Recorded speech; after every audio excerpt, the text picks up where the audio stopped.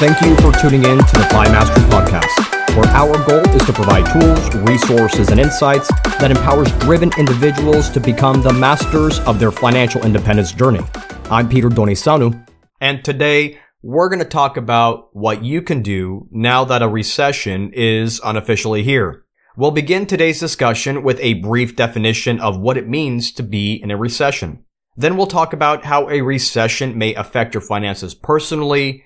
And finally, we'll wrap up today's discussion with some action items that you may want to consider when it comes to securing your financial independence from an economic downturn. So with that, let's dive into today's podcast.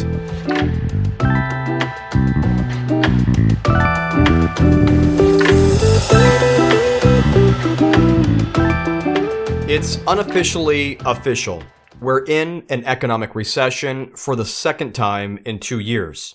At least, that's according to government data published last week. This news comes from the Bureau of Economic Analysis' latest report on economic activity, which showed that U.S. gross domestic product, or GDP growth, contracted during April, May, and June, marking the second straight quarterly decline so far this year. And by some measures, 2 consecutive contractions in GDP is considered the start of a recession. So with all this talk about a recession, some of you may be asking, what exactly is a recession? Well, as of late, there's been little consensus as to the definition of a recession.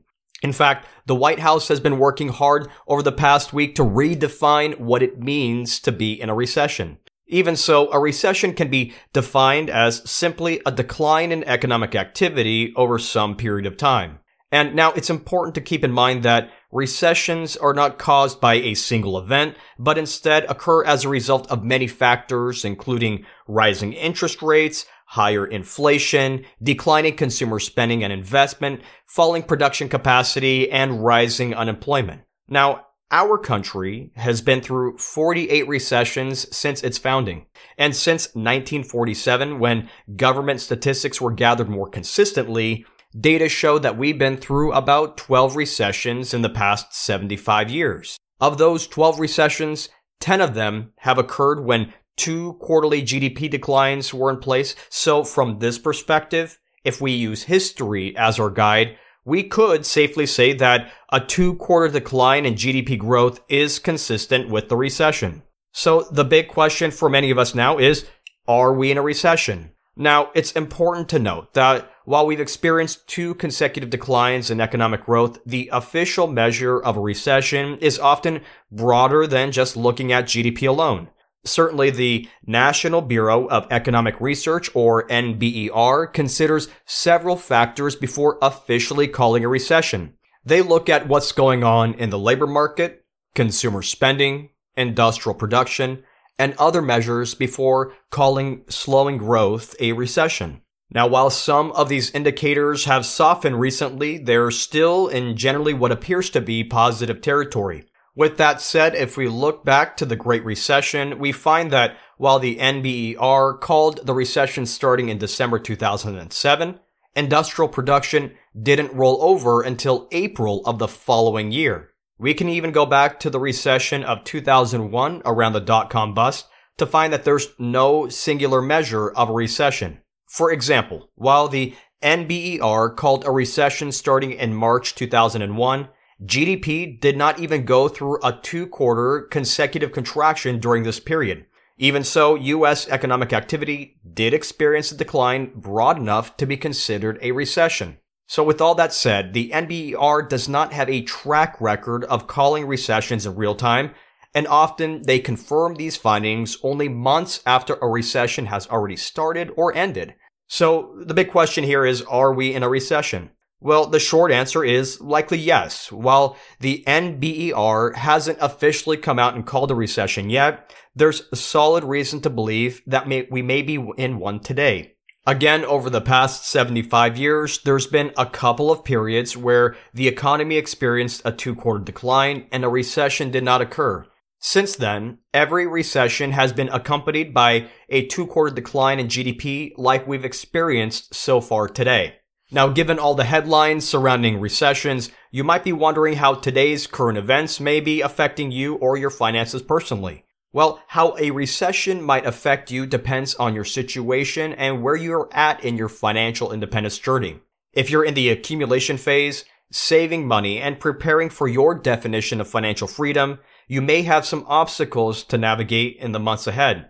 For instance, layoffs tend to rise during economic downturns, so having an emergency cash reserve on hand to deal with potential unemployment situations will be essential to navigating this period of economic uncertainty. With that said, if your emergency savings is topped up and you're feeling confident about your current job prospects, then a recession may provide you with an opportunity to buy financial assets at a discount or invest in distressed real estate or other business ventures as the economy weakens. Now, you'll likely find yourself with a unique set of challenges if you're an individual in the distribution phase of your financial independence journey. For example, many market pullbacks or bear markets often accompany recessions. And by many measures, we're already in a bear market today. So if you're currently dependent on your investment savings to cover your living expenses throughout retirement, then taking distributions from your portfolio when prices are down could mean locking in market losses at an inopportune time. Now, if you've been following along with our market commentary over the past few months, then you'll likely know how imperative it has been to have an adequate cash reserve to cover 12 to 18 months of living expenses during this period of time.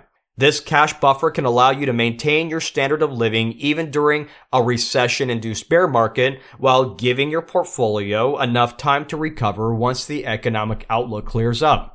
While recessions can be devastating to individuals, businesses, and the economy at large, they're not always a bad thing. When the economy contracts, it means that financial resources are being allocated more efficiently, and this can help correct imbalances within the system, especially after an extended period of loose monetary and fiscal policies and freewheeling market conditions. Fortunately for most people, it's possible to weather even severe economic downturns as long as you're prepared financially and emotionally. So how should you prepare your finances for weaker economic growth and heightened market volatility in the months ahead?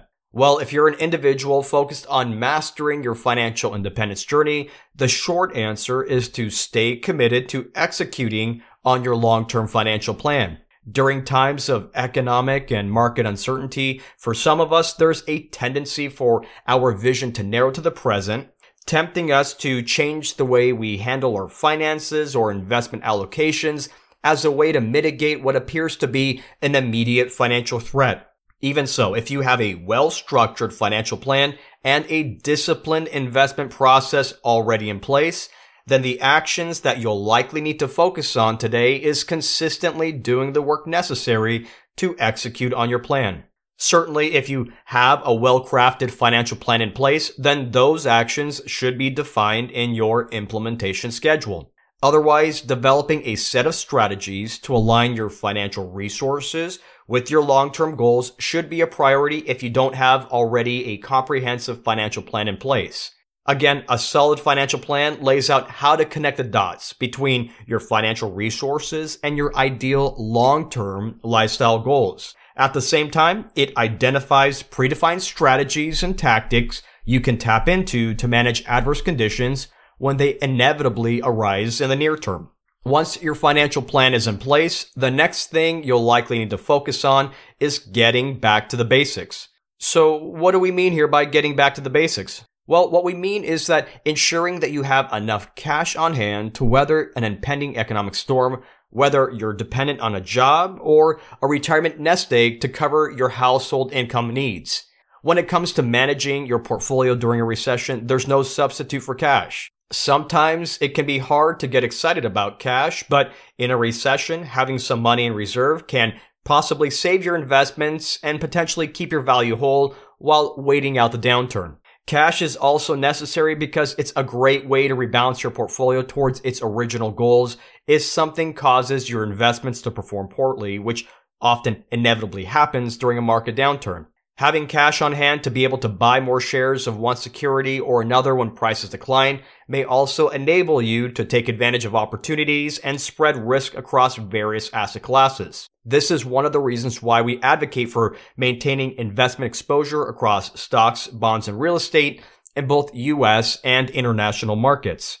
The next step for investing during a recession is to get a good picture of your current portfolio.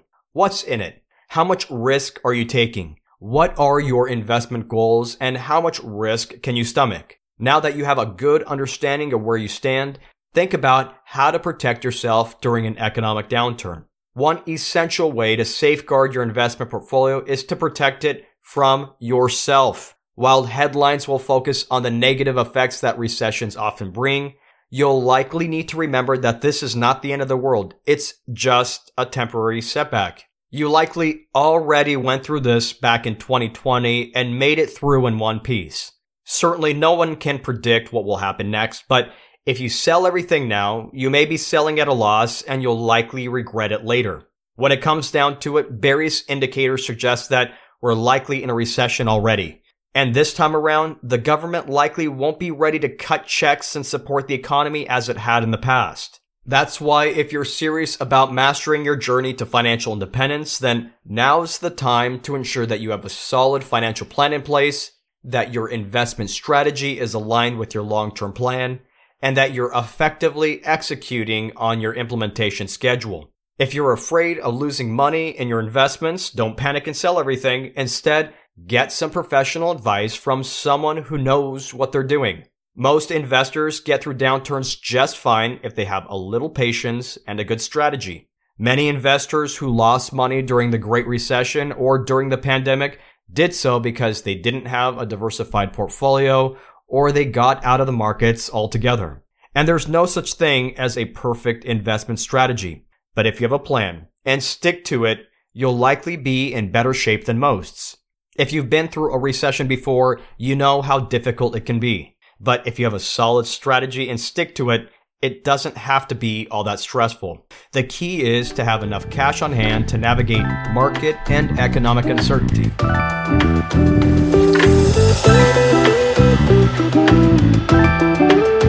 Well, that's it for now. Thank you for taking the time to listen to the FI Mastery podcast. To learn more about our research, visit us at FIMastery.com or email us at questions@franklinmadisonadvisors.com. Until next time, I'm Peter Donisanu, wishing you and yours abundant health and prosperity as you pursue your own financial independence journey. FI Mastery Podcast is brought to you by Franklin Madison Advisors, Inc. Franklin Madison Advisors is a registered investment advisor firm with its registration and principal place of business in the Commonwealth of Pennsylvania. Registration of an investment advisor does not imply a certain level of skill or training. This commentary and forecasts are limited to the dissemination of general information pertaining to Franklin Madison Advisors' investment advisory services and general economic and market conditions and are subject to change without notice. The information shared today is not intended to be personal, legal, investment, or tax advice or a solicitation to buy or sell any security or engage in a particular investment strategy. For additional information about Franklin Madison Advisors, including fees and services, please contact Franklin Madison Advisors or refer to the Investment Advisor public disclosures.